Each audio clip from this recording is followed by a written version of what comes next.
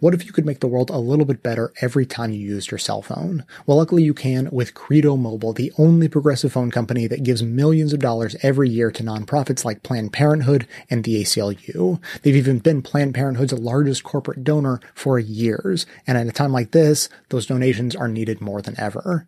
Plus, you're not paying for nothing, their coverage is dependable, and you get to keep your existing number when you switch over. It's a better world for all of us, and a better way to stay connected to it. So what are you waiting for? Go to credomobile.com/bestoftheleft or call 800-654-3182 to get the special offer, 2 smartphones for free plus 50% off unlimited talk and text. That's credomobile.com/bestoftheleft. And now, welcome to the award-winning Best of the Left podcast with clips today from Dan Savage, On the Media, The David Pakman Show, Propaganda from Bitch Media, The Young Turks, and Making Contact.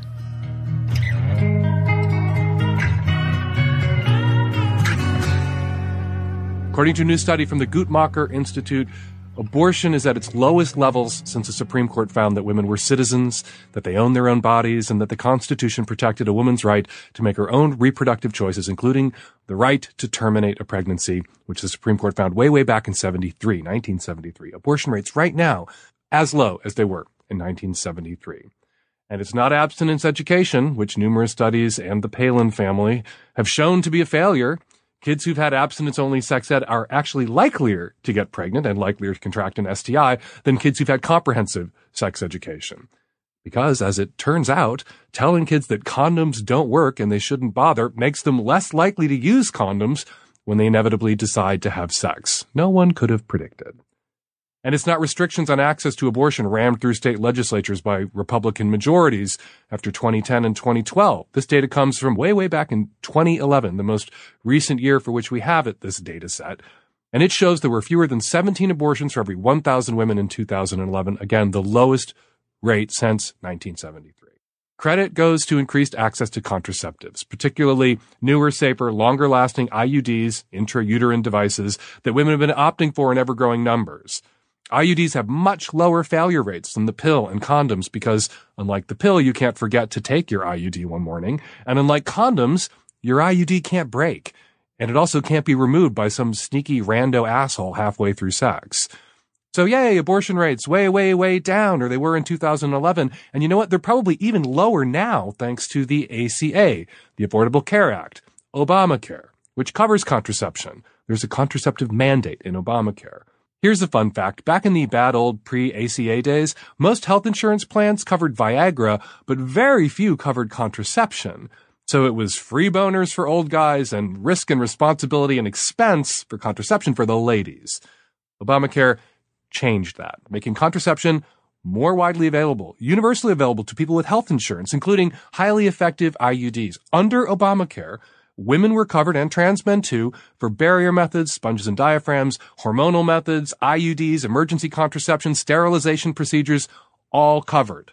And Obamacare wasn't fully enforced in 2011. So when we get the data from 2016, the abortion rate is probably going to be even lower, below pre-Roe v. Wade levels.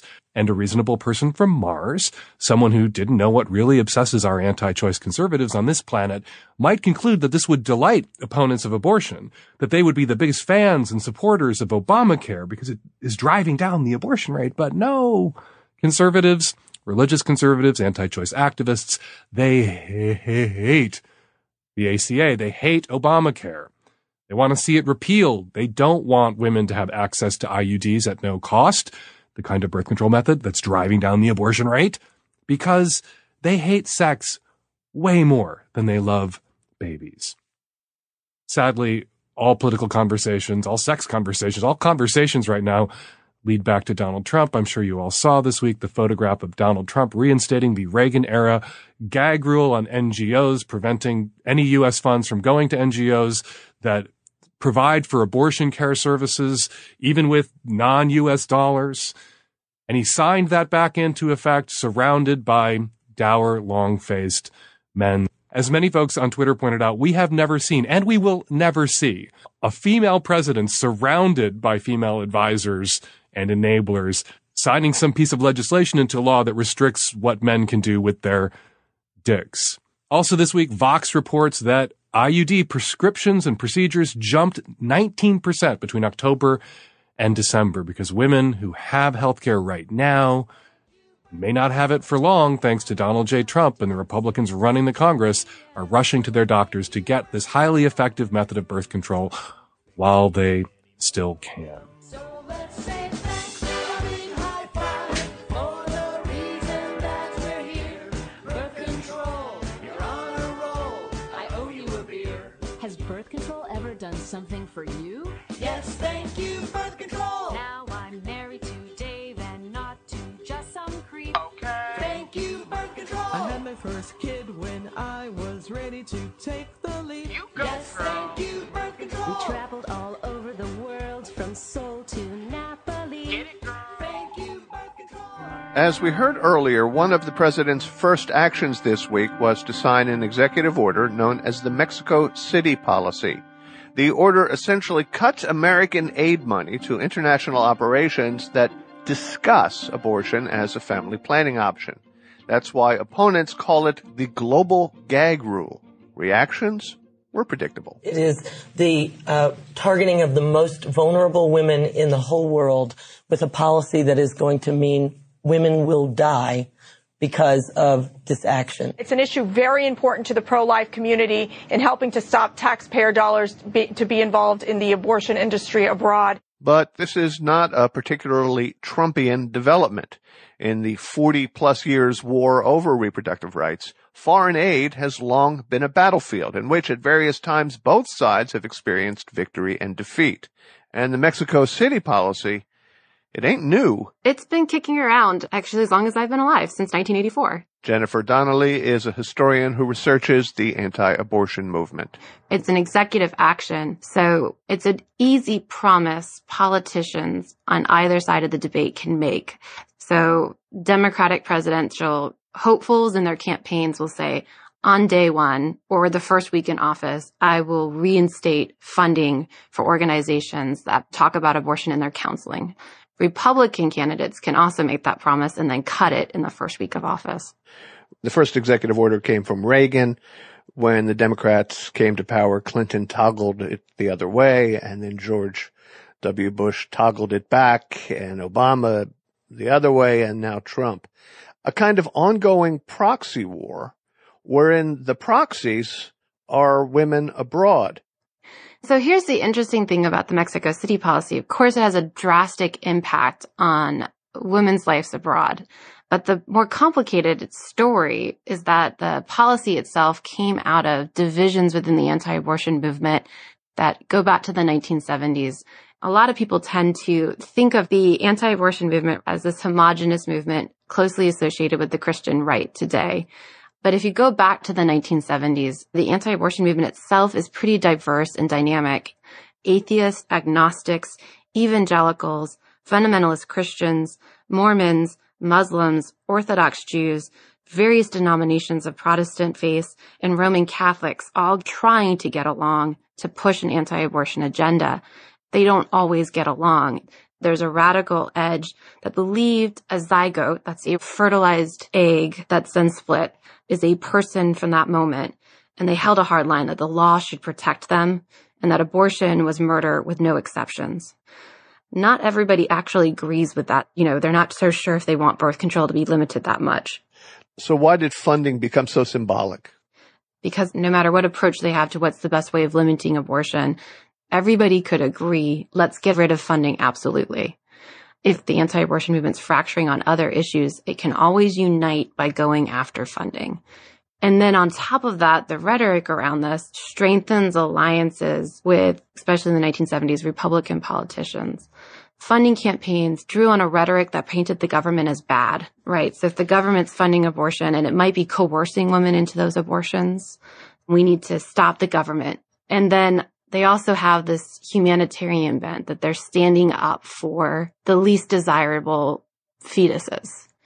Because funding typically would go to women on Medicaid, the marginalized communities. Republican politicians know that going after abortion legislatively can cause divisions in the movement that are not necessarily the best for those Republican politicians when it comes to election time. But if you go after funding, they'll all hold together. Now, you mentioned Republican politicians. We probably have the notion that this is and has always been a major obsession of the GOP and a rallying point, but not necessarily so. It was after Roe v. Wade, right, that Jesse Helms, the late senator from North Carolina, introduced the Helms Amendment that really opened up abortion to national debate and clarified the division between parties. Tell me about the Helms Amendment.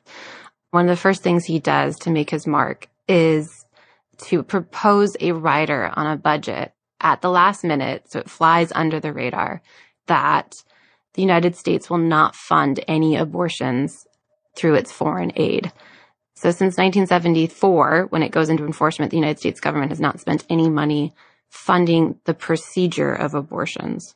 As they gain victories, they're looking more and more for keeping the funding battle so they can keep together. So they gain the victory of the Hyde Amendment in 1976, which takes out abortion funding domestically in the United States. They bring the battle to the states, down to county levels.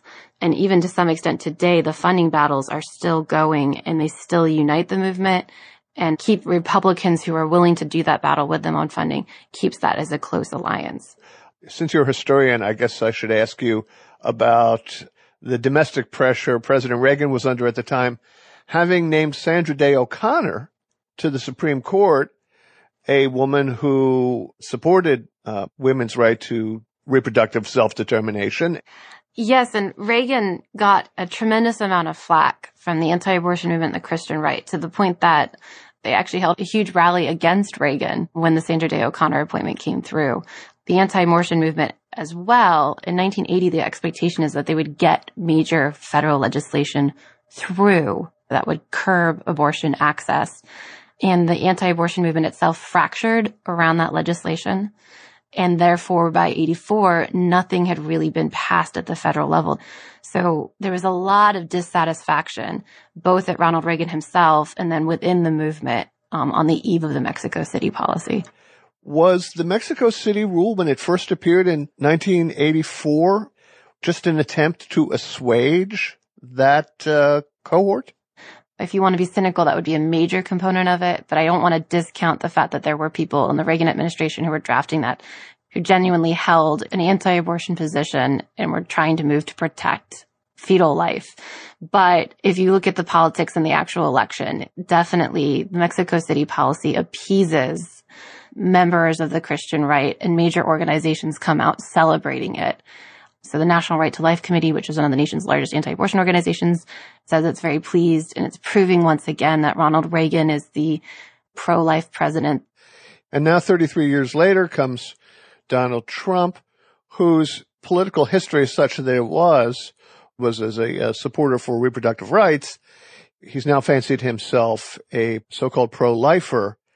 Is there more significance to this particular toggle of the Mexico City order than in previous changes of party in the White House? I will say the one difference in this toggle back and forth is the fact that you had the Women's March on Washington last weekend, millions taking to the street for various reasons, but certainly as one of the platforms of that march, they supported reproductive rights. I do think that for the first time, the strong presence of a pro-choice protest make this toggle look slightly different, because the largest anti-abortion protest each year usually happens the same week the policy is announced. And that's the National Right to Life March, which has been going on since 1974. I don't want to suggest that in any way that these are trivial matters at play here. Obviously, they're not. But the toggle has become so predictable, so perfunctory. Does it have the meaning it had back in 1984? Or is it just sort of a trope of domestic politics, the kind of thing that gets ridiculed on Veep? And the shame of that is, if you go abroad and look at it from their point of views, this is a policy that's really impacting women's lives abroad and impacting these organizations. Every 4 to 8 years, they're having to completely reorganize as a result of this executive action. So if I have a feeling to potentially roll my eyes, that's what comes into mind and potentially stops it. Don't look back.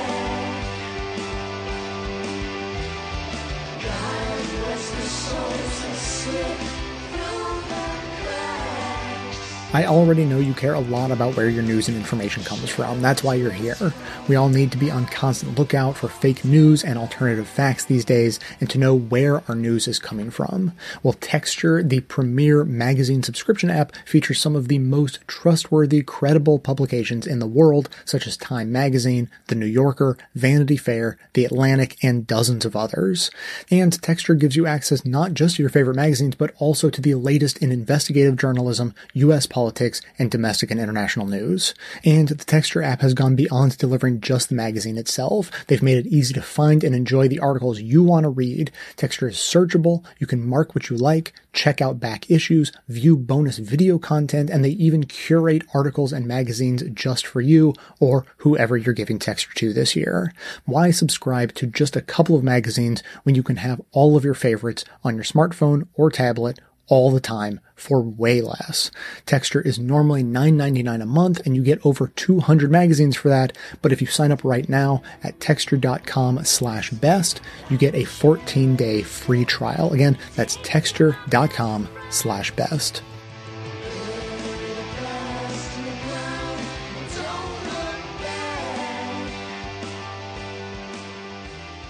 I want to briefly talk about the Donald Trump anti-abortion order. You might remember that 2 days after the Women's March, Donald Trump signed this executive order which banned U.S. foreign aid to any health organization that provides or even discusses abortions with women. As usual, it's mostly optics because health organizations were already not allowed to use federal money to fund abortions. But now organizations that receive federal funding aren't even allowed to provide abortions that are funded by other sources. Not exactly small government conservatism, is it? And to be super clear here, even if Donald Trump hadn't signed this anti-abortion order, federal tax dollars still wouldn't have gone to fund abortions either way. This is just a way for Trump to help restrict women's access to abortions in the general sense. Ronald Reagan originally signed this order. Bill Clinton repealed it. George W. Bush then reenacted it. Barack Obama then repealed it. It's the epic political pendulum that's going on here. And many people are calling it the global gag rule because it prevents many organizations from even counseling women about abortion procedures or even referring women to someone else about them. They are not allowed to even discuss the procedure. And what many people in the U.S. don't get, particularly the people that are cheerleading this, is that international health organizations are more reliant on monetary aid from the U.S. than any other country. And this is going to result in a number of organizations losing their funding. And this is Trump's far-right anti-abortion ideology having consequences in the real world. Some of us believe that Trump is not really anti-abortion right now. He's been pro-choice his entire life. Others believe, like Sarah Palin stated on the campaign trail, that Trump has seen the light and he truly is anti-abortion now. Really doesn't matter, Pat, because people are being negatively affected by this. Whatever Trump believes, he signed this and that has an impact. No, and this also comes on the day where Donald Trump's going to announce his appointee to the Supreme Court. Yeah. And I think there's a litmus test there that they have to be in favor of overturning Roe versus Wade. Planned Parenthood of Ghana lost hundreds of thousands in funding and had to cut 44% of their nursing staff. And this affected 1,300 communities in Ghana as a result of this regulation being active during the Bush administration. Just an example of how this has real world impact. But here's the real kicker. The order, which has been tried and tested for decades, does not decrease abortions. Check out this study from Stanford University, which actually points out that these are not regulations that effectively reduce the number of abortions that are happening. You have either less safe abortions take place. You have the so-called back alley abortion. You have abortions continued by these organizations just without having to refuse or distance themselves from aid from the United States. But this is yet another reason why we should be opposed to these types of regulations, because they don't reduce the number of abortions. Sex education, as well as access to contraception, reduce the number of abortions. Right-wingers are predominantly opposed to those ideas. Very, very sad. And this is really going to hurt real people. It's not just politics and Trump making a show of signing and holding up executive orders.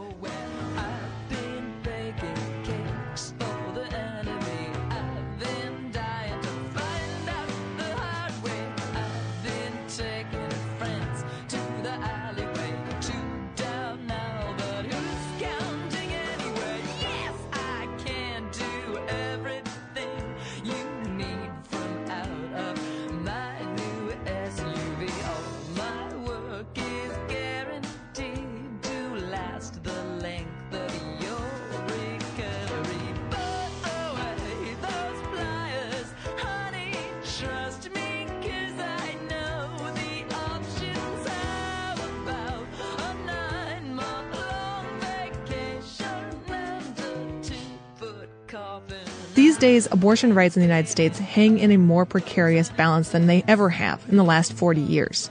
Over the past decade, right-wing legislatures in states from Maine to Arizona have passed laws that make getting an abortion more expensive and more complicated.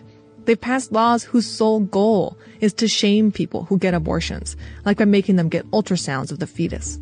And now we have a vice president who says Roe v. Wade, the groundbreaking 1973 Supreme Court decision that made abortion a right nationwide, the one that I grew up reading about in my school books as some sort of past era that's all resolved now, our vice president says that decision should be consigned to the, quote, ash heap of history. A year ago, when he was governor of Indiana and not occupying a wing of the White House, Mike Pence signed into law sweeping restrictions on abortion access in the state, including a provision that required aborted fetuses to be buried or cremated, like some sort of horrible mini funeral. Ugh. For his part, Donald Trump seems hazy on what criminalizing abortion actually means. He says over and over that abortion should be banned, but when someone like Chris Matthews asks him directly what that means for U.S. law, he gives rather incoherent answers. This is not something you can dodge. If you say abortion is a crime or abortion is murder, you have to deal with it under the law. Should abortion be punished? Well, people in certain parts of the Republican Party and conservative Republicans would say, yes, they should be punished. How about you? I would say that it's a very serious problem, and it's a problem that we have to decide on. It's very hard. But you're for banning it. Are you going to say, well, wait, are you going to say put them in jail? Is that well, the no, what I'm punishment asking you're talking you, about? because you say you want to ban it. What's that mean? I am pro-life, yes. What is ban? How do you ban abortion? How do you actually do it? Well, you'll go back to a position like they had where people will perhaps go to illegal places, yeah, but you have to ban it. Make no mistake. Banning abortion will mean sending people to jail when they get abortions or when they perform them. That's not like a gray area that should be hard for the president to understand. This all brings up the question, do Republicans know what will happen if abortion is once again made illegal? Do they actually know what that means? Many people know all too well. What's the punishment if you do get an abortion, if you're somebody that goes to the hospital, let's say, and a doctor thinks you've had an abortion? What's the punishment for that? Like, how long can you go to jail for? If you've never had a problem with the police or the law, it can get up to 3 or 5 years of prison. That's Estefania Sepulveda, a Chilean journalist. Hi, my name is Estefania Sepulveda, and I work as a journalist for El Mostrador, a Chilean news website. I spent a month in Chile this winter and wound up talking to many feminists there about abortion rights. Chile is a country that's a lot like the United States in some ways. Young people there know more about House of Cards than I do. But abortion is entirely illegal. This is the kind of country that Mike Pence and other Republicans want to create. A country where getting an abortion will land you in prison. Chile is far from alone. While there are only 6 countries in the world that ban abortion with no exceptions, like Chile does, there are many, many countries where it's very hard to obtain a legal abortion. According to abortion access group Women on Web, about 25% of the world's population lives in countries with super restrictive abortion laws, from Ireland to Egypt. But it's especially interesting to focus on Chile right now, because the country is on the cusp of change. After 30 years of trying, reproductive rights advocates are finally on the verge of passing a law that would legalize abortion in some cases. For this episode, we're taking a look at the reality in this one country, Chile. What happens in a country where abortion is criminalized? Who bears the punishment? How does it affect people's lives? Donald Trump seems willfully ignorant about the details of what banning abortion will mean. So, let's talk about it.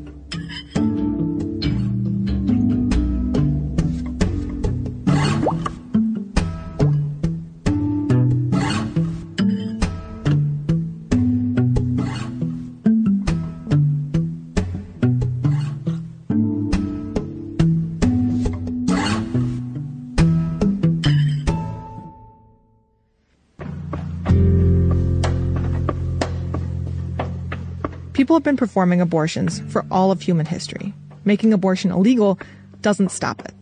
As Chile's experience shows, when abortion is illegal, one thing determines whether or not you can safely get the procedure: money. Does it feel like the law is different if you're rich or if you're poor? Yes, 100%. More than maybe anyone else, Carolina Vero Burgos knows the flip side of Chile's abortion laws, the reality rather than what's officially in the books. Mi nombre es Carolina Vera Burgos y soy licenciada en arte. She's the head of Línea Aborto Libre, a free hotline that provides information about abortion. For us, it's important to talk about abortion and to give information to women who need to interrupt a pregnancy within 12 weeks of gestation. That's our job, to give information to women who want to get abortions. It's your body, it's your choice. It shouldn't be anyone else's decision, especially a man's. The hotline volunteers walk a fine line. It's not illegal to talk about abortion methods and how they work. It is illegal to tell someone where they can actually get one. From all the phone calls she receives, it's obvious to Carolina how the system works in a country where abortion is illegal. Yeah, obviously. The poor women die and the rich women go on vacations to Europe or Uruguay or wherever place they have contact with family or a friend of a friend of a friend, and they can get an abortion and pass it off as vacation. The poor women die, the rich women go on vacation. It doesn't get any more straightforward than that.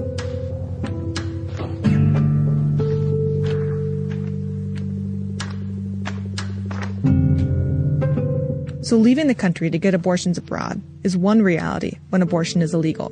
Another option, if you have money, is to go to a private clinic that secretly performs them. Journalist Estefania Sepulveda explains how this works. Because there are clinics and hospitals that are private that will not tell you publicly that they will perform abortions, but they just put it under other names, such as having an appendix problem or a spontaneous abortion. Getting an abortion in a private clinic is extremely expensive. And more than that, you need to know someone. They don't advertise or use code words, so usually the doctor is an upper-class friend of the family, says Estefania. That's exactly what Carolina's seen too. It's a class issue. Obviously, it's a class issue. Here in Chile, there are clinics where you can go, and for 2 million pesos, you can get an abortion, and they'll check you in under whatever name you want and say you had appendicitis. Rich women get abortions without the risk of death. Poor women also get abortions, but they risk death to do it. The existence of these private clinics is an open secret, one that people in the government hate to admit. Last year, Chile's health minister, Elia Molina, called out the double standard in the abortion law in an interview.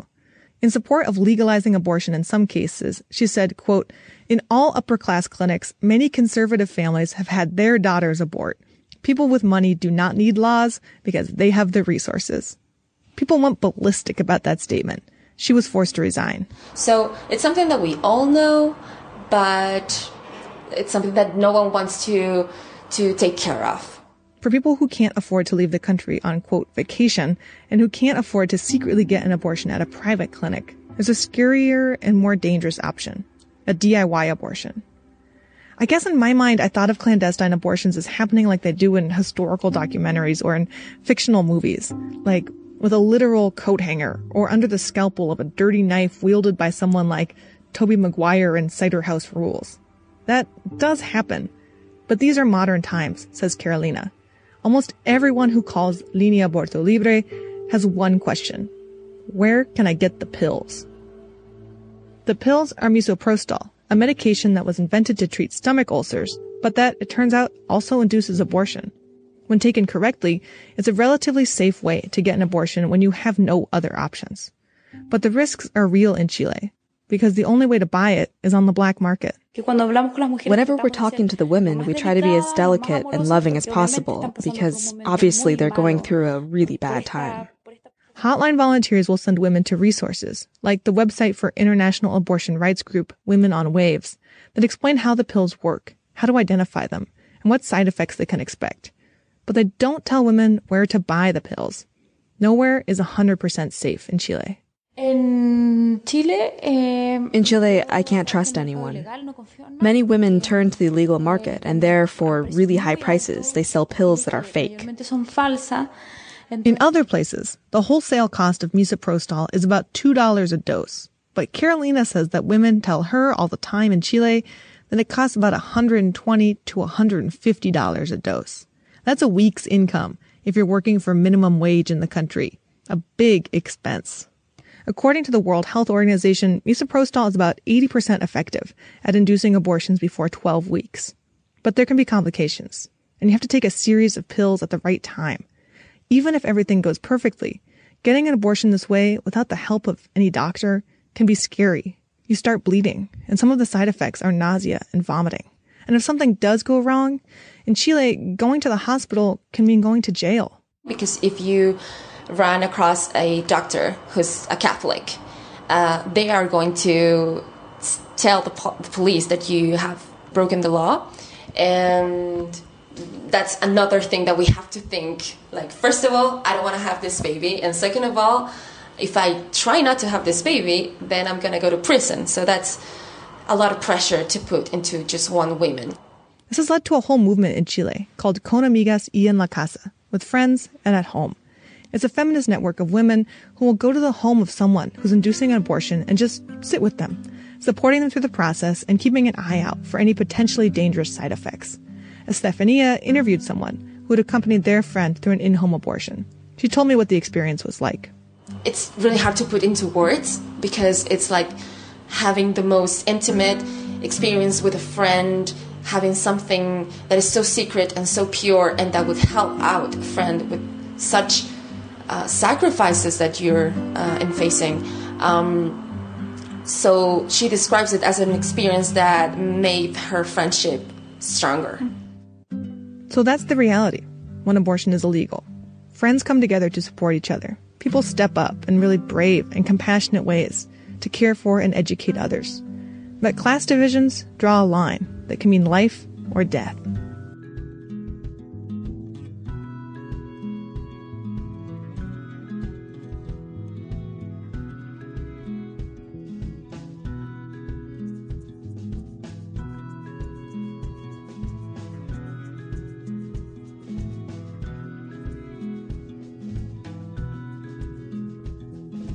If you've ever hired a new employee, then you know the hassle it can turn into when you have to post your job listing to over 100 job sites. But it doesn't have to be that way. With ZipRecruiter, you can post your job opening to all of those sites plus social media networks with a single click to find candidates in any city or industry nationwide. Just post once and watch your qualified candidates roll in to ZipRecruiter's easy-to-use interface, no juggling emails or calls to your office. Plus, if you're feeling proactive, they already have 9 million resumes you can search through in their database. To make it even easier, you can add multiple people to your account, so it's even more efficient for your team to find the best hire together. And if you have any questions about writing your post or anything else, ZipRecruiter's friendly and human support staff is ready to help. So find out today why ZipRecruiter has been used by over 1 million businesses, and right now my listeners can post jobs on ZipRecruiter for free by going to ZipRecruiter.com/free trial. That's ZipRecruiter.com/free trial. One more time, to try it for free, go to ZipRecruiter.com/free trial.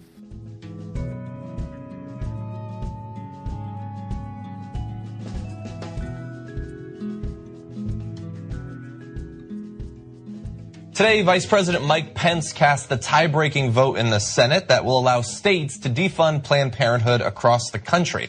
Now, the House passed a resolution last month disapproving of the Health and Human Services rule, which in December of last year barred states from defunding Planned Parenthood or other Title X recipients for any reason other than the provider's, quote, ability to deliver services to program beneficiaries in an effective manner. Which means that you can deny the funding if it turns out that they're not able to actually supply services and that sort of thing. But you can't simply take it down because you don't like what some of their clinics engage in your state or possibly in other states, like abortion services. So the Title X federal grant program enacted back in 1970 by Richard Nixon subsidizes preventive health care and family planning services for 4 million low-income Americans. roughly half of whom are uninsured and thus desperately need those subsidies. Planned Parenthood serves about a third of those people. Now, in terms of the context, 11 states have passed measures to block those funds from Planned Parenthood, despite the fact that Planned Parenthood is an incredibly popular organization. Now, if you bring up this poll, you might remember it from about a week or two ago, where Planned Parenthood there has a net plus 68 approval rating, making it the most popular organization in this Fox News poll, the same one that showed Bernie Sanders was the most popular politician in the country. So they are desperately trying to take away this funding, regardless of the damage it will do to extremely low-income Americans' abilities to get basic healthcare services, simply because they dislike one of the services that clinics like Planned Parenthood supply. Okay, so two other things here that I think are really important to know. First is people think Democrats are always weak. No. They say progressives are. It's like herding cats, trying to organize them and get them to be effective. No, not remotely true. Back in 1970, progressives were so strong that Richard Nixon was deathly afraid of them. Passed the EPA, passed OSHA, and look at this, the Title 10 here to make sure he protected poor women. You think that's because Richard Nixon wanted to do that? No, Richard Nixon definitely did not want to do that, but he was so afraid of progressives and how strong they were that he cowered to them. That's what happened back when politics was not drowned in money, when they had to actually represent the voters. Yeah. The voters in this country have been deeply progressive for a long, long time on every single issue. But they came in, and Richard Nixon, because he was pissed about this stuff, put a couple of conservatives on the Supreme Court, and they decided that putting corporate cash in the politicians' pockets was now legal. And that was well before Citizens United. That's what ruined the whole country. So this is Nixon's revenge on us. Yeah. But back then, we broke him, okay? So just giving you historical context. Now, today, you fast forward to today. So Mike Pence yesterday was at an event where he was talking about empowering women. So I want you to understand something. Don't let the mainstream media deceive you. They're pretending like Donald Trump is some sort of monster that unlike we've never seen before. And the Republicans are all good, honorable gentlemen, but they're just, what could they do? Golly gee, there's this monster who's leading them now. No, they're all monsters. Yeah. Mike Pence is no less a monster. In fact, he works in the dark of night. And do you see the mainstream media going after Mike Pence in any way like they are after Donald Trump? Don't get me wrong, I think Trump totally deserves it. But so does Mike Pence. Mike Pence has been fighting against civil rights, against gay rights, against women's rights for his entire career. And he went down there, almost every Republican except to Lisa Murkowski and Susan Collins, not uncoincidentally. The same two always. They're more moderate women Republicans. Every other Republican, including Mike Pence, was like, yes! Low-income women who desperately need help with their health care, let's crush them. Yeah. So that's what the Republican Party is about. That's the face of the Republican Party. Yeah. Now, this isn't the end. Donald Trump will sign it. He's been very clear about that. And of course, this now just opens up the way for states to take away these funds. And many of them will enthusiastically do it. And they'll be able to do it in far more states than you might think they should be able to, considering the divide between Democrats and Republicans in this country, since Republicans have taken over far more state houses than their numbers actually imply they should. But this should be another reminder of the cost of losing elections, because you actually had a couple of Republicans, as Cenk pointed out, cross over. And so it had to go to a tiebreaker cast by Mike Pence, who would not have been able to effing vote if Donald Trump hadn't actually won. So now, literally millions of people might lose access to health insurance, might be literally cast out as a result of that. God knows what could happen in terms of births, in terms of treating disease, all of that, because elections matter. And by the way, they did that video attacking Planned Parenthood, proven to be doctored wrong by every single prosecutor that looked at it. And now two of the people who did the secret recordings in California are facing 15 felony charges. Nonetheless, the Republicans, because they have no attachment to reality or the truth, are going around saying, well, the Planned Parenthood sells baby parts. It is not true. Your guys are going to jail because they lied about it. And you're still talking about how so we should defund them anyway. We should defund them anyway. It is not just Donald Trump. The Republican Party owns all those lies. I can't believe that they're still talking about that goddamn video. It's been years since it was debunked. They still talk about Acorn. Reality has no attachment to politics in America. But look, the reason I get so mad at the mainstream media, and every day my anger towards them grows even more so, is because they pretend like it isn't so. They call it even. Like the Republican Party, other than Donald Trump, are filled with honorable gentlemen who just happen to disagree. No, they did not sell baby parts. That's not a Republican say this and Democrats say that. That's all the prosecutors in all the different states, including all the Republican prosecutors locked into it. They did not sell baby parts. It's not true. Yet all those Republican senators and congressmen are going around saying it is true and defunding Planned Parenthood. Well, then call them what they are. Liars. You are now all of a sudden a little comfortable doing it with Donald Trump because he's not among your establishment friends. Yeah. But when it comes to your establishment buddies in the Republican Party, I can't call them liars. Oh my God, that would be so biased in favor of facts. Mike Pence signed a bill requiring women to have funerals for aborted fetuses. How do you have him on without asking him a question about that? How is he allowed into a forum on empowering women? How did he get through the doors? Now, the mainstream media, they disgust me because they give so much credibility to Mike Pence. You notice that every time. Oh, Trump. Oh, that's crazy. Oh, but Mike Pence came in. He looks more like a regular Republican. Yeah. Oh, Mike Pence. He's an establishment guy. No, he's bringing stability to the Trump administration, where they do horrific things in the middle of the night with Mike Pence. But shh, don't talk about it on TV. Don't talk because Mike Pence, he's one of us. He's an honorable gentleman. Now, who do you think you are? Telling us what to do in our lives, that's not your right. Beneath the lies, the mother cries. She said, who do you think you are? Still telling us what to do in our lives, that's not your right. Beneath the lies, the mother cries. I don't really want to fight, I just want what's right. We all know what's right. You've reached the activism portion of today's show. Now that you're informed and angry, here's what you can do about it. Today's activism: defend reproductive rights at the state level. Despite all the right-wing smearing, Planned Parenthood is extremely popular among the American public. In 2015, an NBC News and Wall Street Journal poll revealed the health service provider was more popular than any presidential candidate, President Obama, both political parties, the Supreme Court, and the NRA.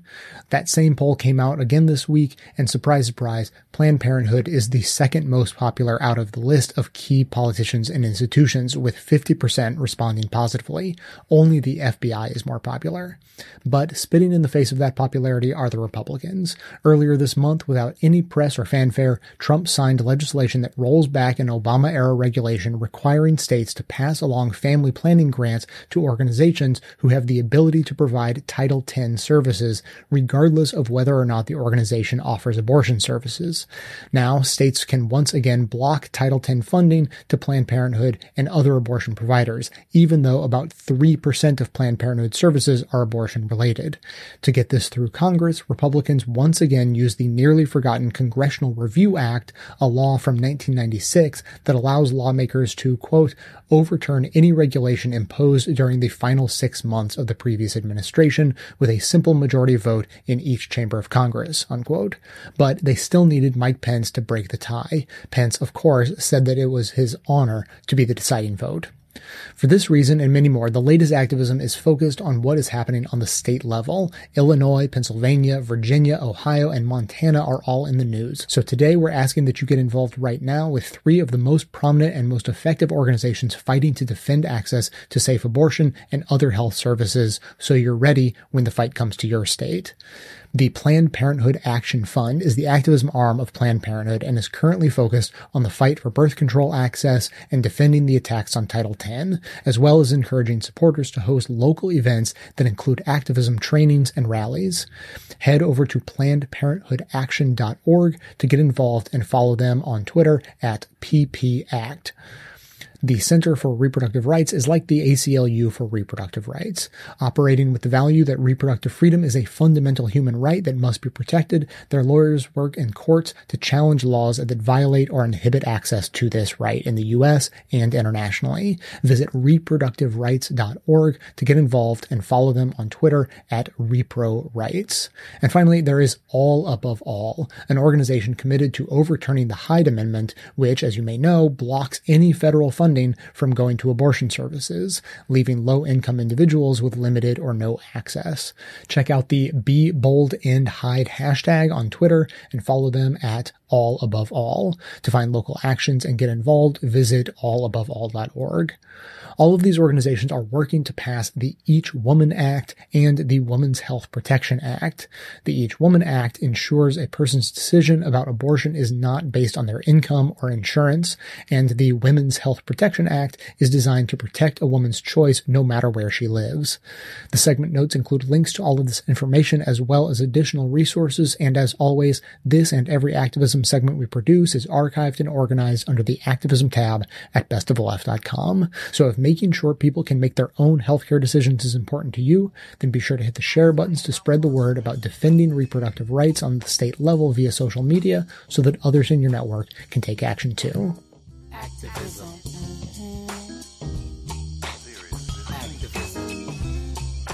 Come on out from in front of the television. Bust out of your self-imposed media prison. There's a whole big world out there, y'all. And some serious stuff is going down. Civil war, intolerance, AIDS, obliteration. The usual madness, but not enough frustration about what's troubling Earth's nations. The spotlight will not be your savior in these dark days, and it will not be your saving grace. Why not replace your dreams of gracing life's stage with action?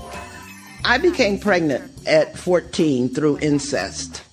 A cousin who was supposed to be babysitting me thought it would be a better idea to have sex with me. And this was in the 1960s. So I had very, very few options at that time. Abortion was not legal, but you could imagine that that was not my choice for how I would become a mother. So my only option at that time, as I saw it, was to have my baby and give him up for adoption.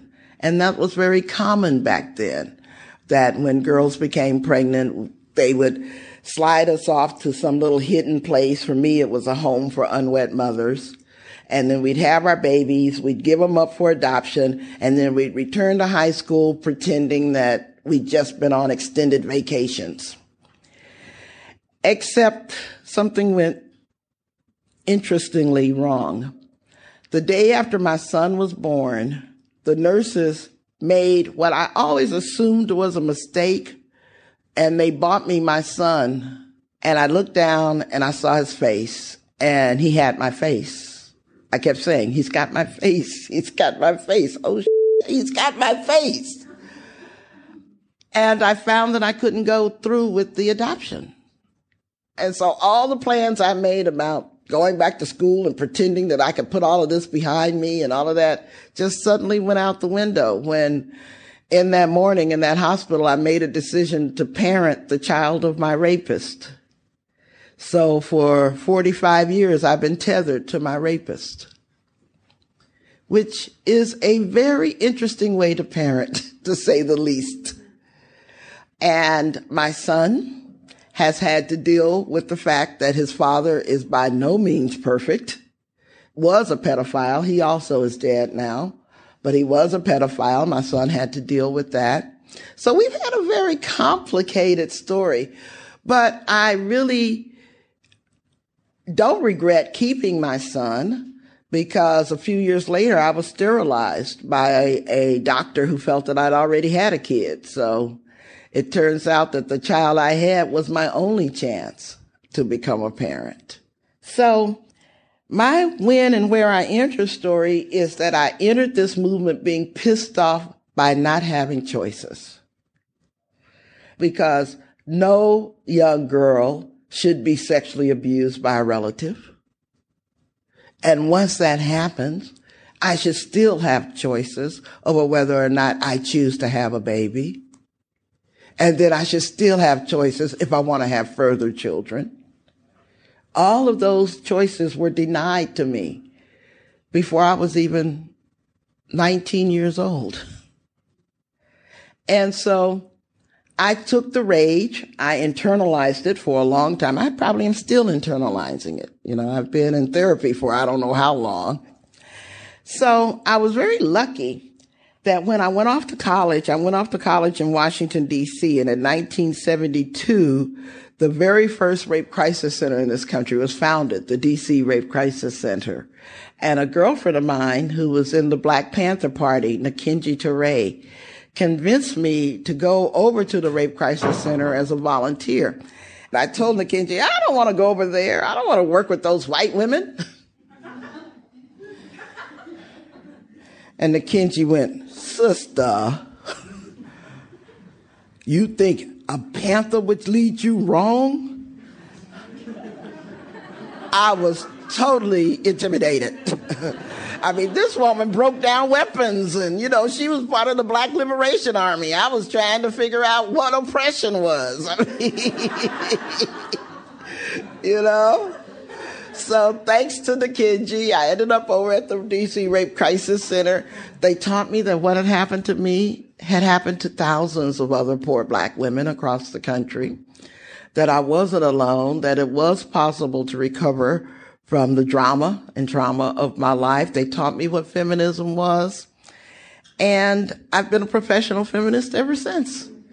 So this is my when and where I enter story. And the whole process of claiming ownership, not only of your body, but claiming the necessary social and economic conditions to make sense of your life. Because ownership of your body is not enough. Yes, so you're not, quote, enslaved, but you can be enslaved by circumstances. You can be enslaved by a disabling environment. You can be enslaved by not having enough money to pay for your health care or your rent. So we have to talk about what does ownership of our body really mean and what are the necessary enabling conditions we need in order to truly say that it's ours. Since 1997, I've been involved with a group of women of color called Sister Song. One of the things that Sister Song has pioneered is the concept of reproductive justice. Reproductive justice was actually invented by a group of Black women in 1994. And I was fortunate enough to have been a part of those Black women where we were in a hotel room in Chicago, just having returned from the International Conference on Population and Development in Cairo, Egypt. And what we found was that feminists from around the world were using the human rights framework to lay claim to a much more expansive set of rights than we were doing in the United States, only using the privacy framework and the U.S. Constitution.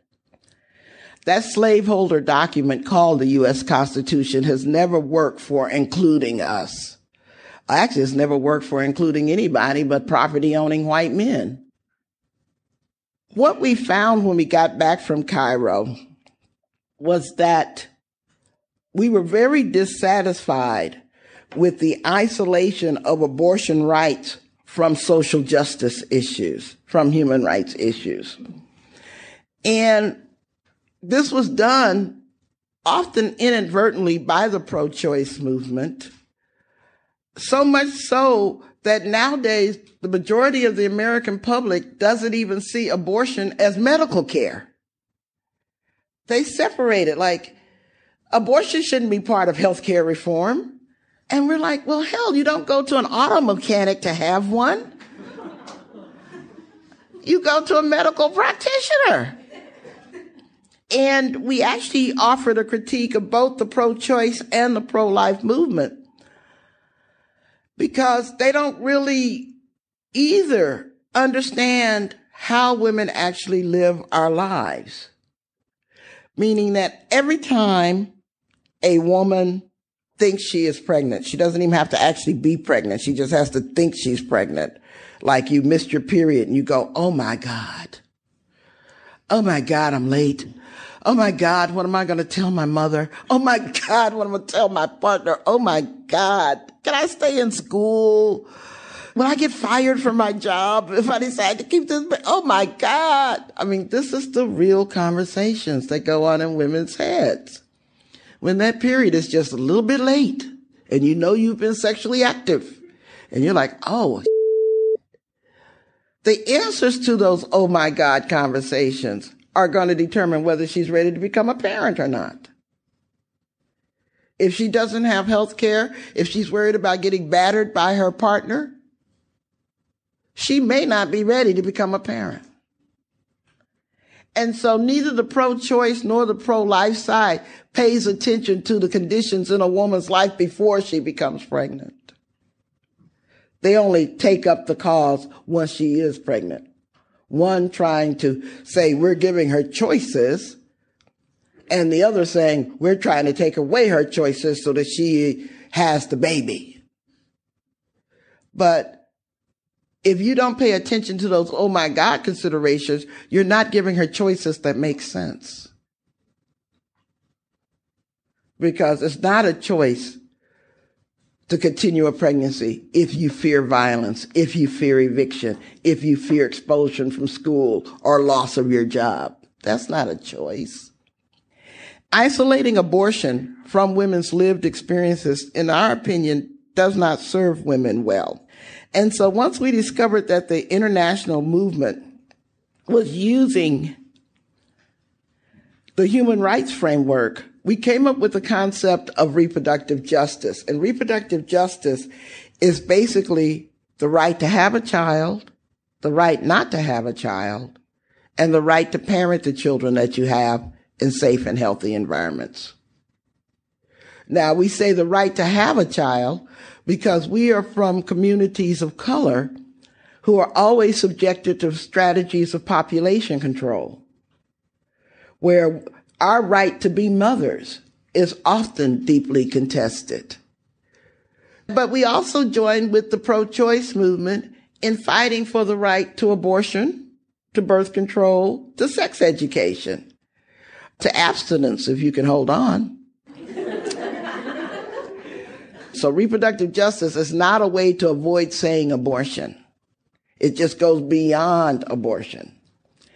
And then we have to fight for the right to parent our children in safe and healthy environment, the right for incarcerated women to parent, the right for people who are disabled to express their parenting right, trans people to become parents. All of these rights to parent are ways that we have to fight for not only the expression of our desires, but to do so in safe and healthy environment. So that means that we have to fight against gun violence as part of the right to parent, fight against environmental toxins as part of the right to parent, fight against the school to prison pipeline, fight against all these things that jeopardize our children and our right to parent, because we take a much more holistic approach to what control over your body means, because it's not just about your body, but it's about the enabling conditions that are necessary for you to have choices that make sense.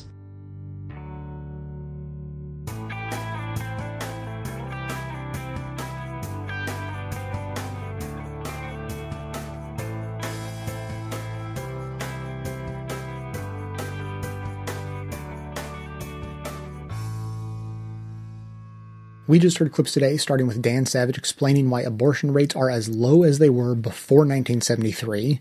On the Media broke down the story behind the Mexico City policy. The David Pakman Show explained why reinstating the Mexico City policy is likely to increase abortions. Propaganda from Bitch Media did an in-depth report from Chile to see what it's like in a society where abortion is actually illegal.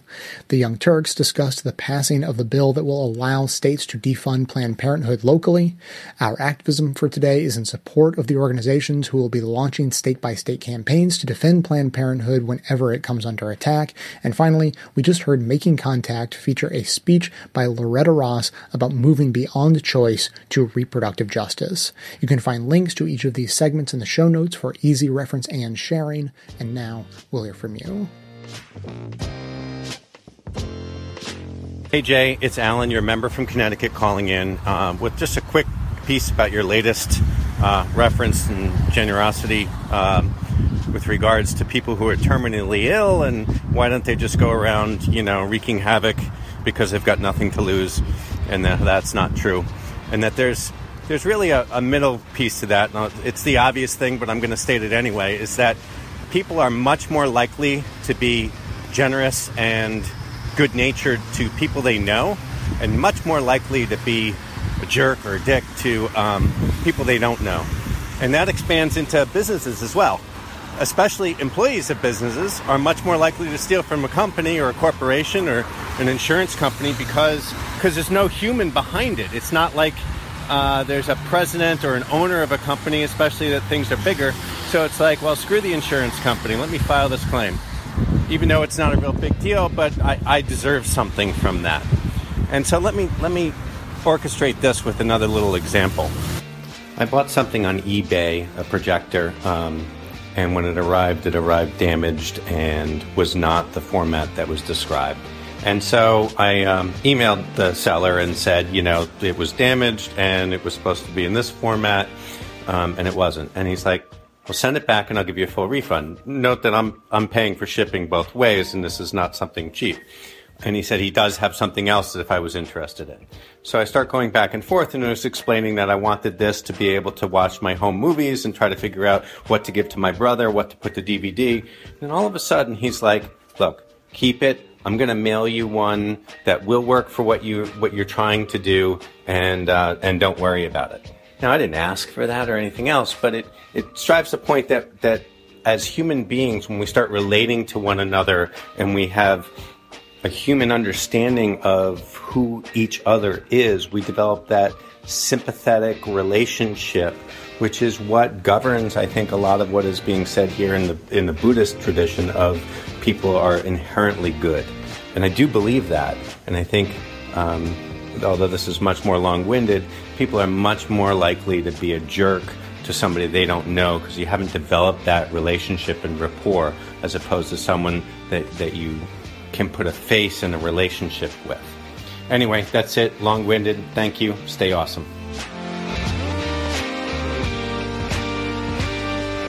Thanks for listening, everyone. Thanks to the volunteers who help gather clips to make this show possible. Thanks to Amanda Hoffman for all of her work on our social media outlets and activism segments. And thanks to all those who called into the voicemail line. If you'd like to leave a comment, question, or explanation of something so we all understand it better, simply record a message at 202-999-3991.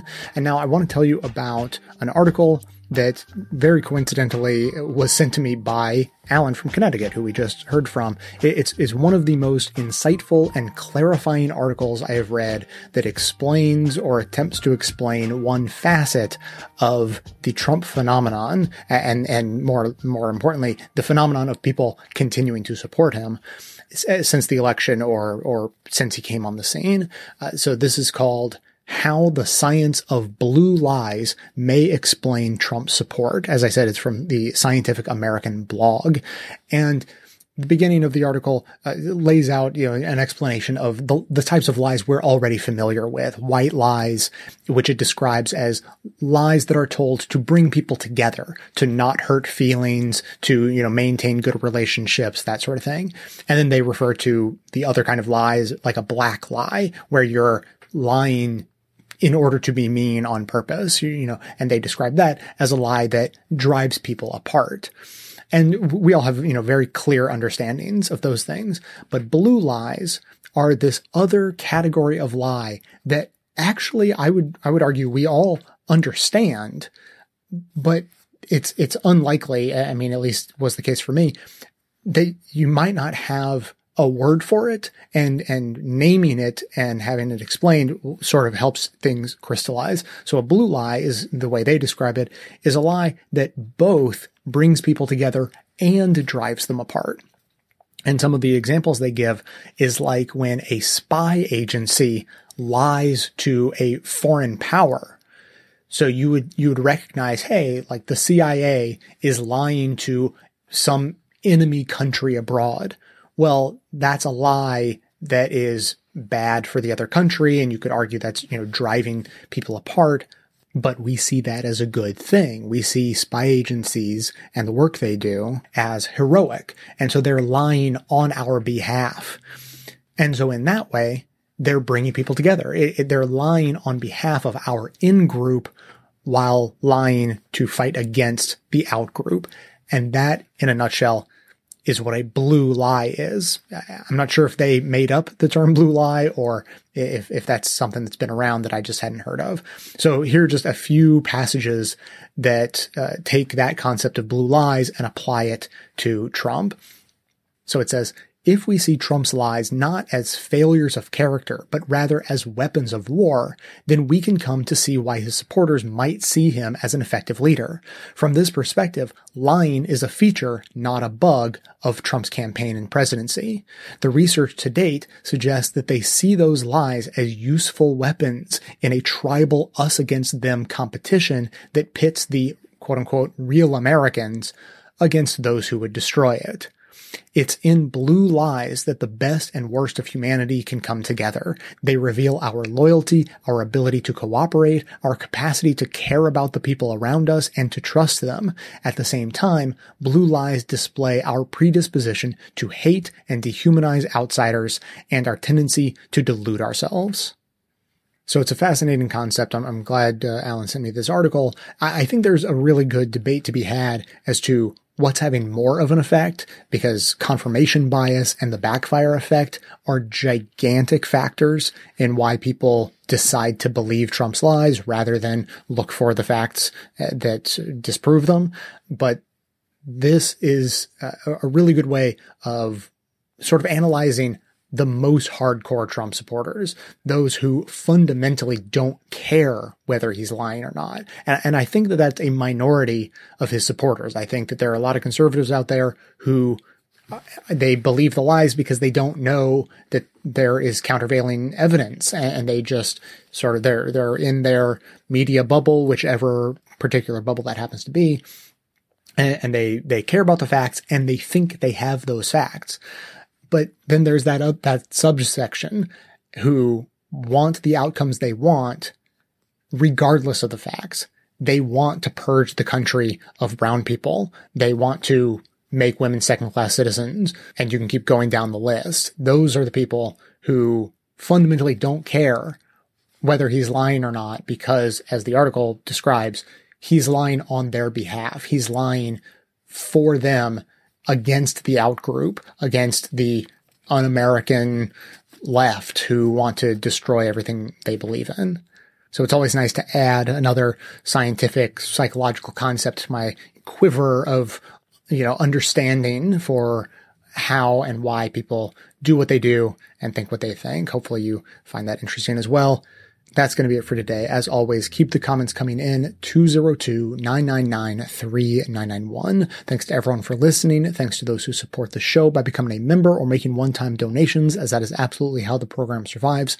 Of course, everyone can support the show just by telling everyone you know about it and leaving glowing reviews on iTunes and Stitcher. Help us in our mission to aggregate and amplify the best progressive media by joining up with us on Facebook and Twitter and sharing all of the great content we're putting out there.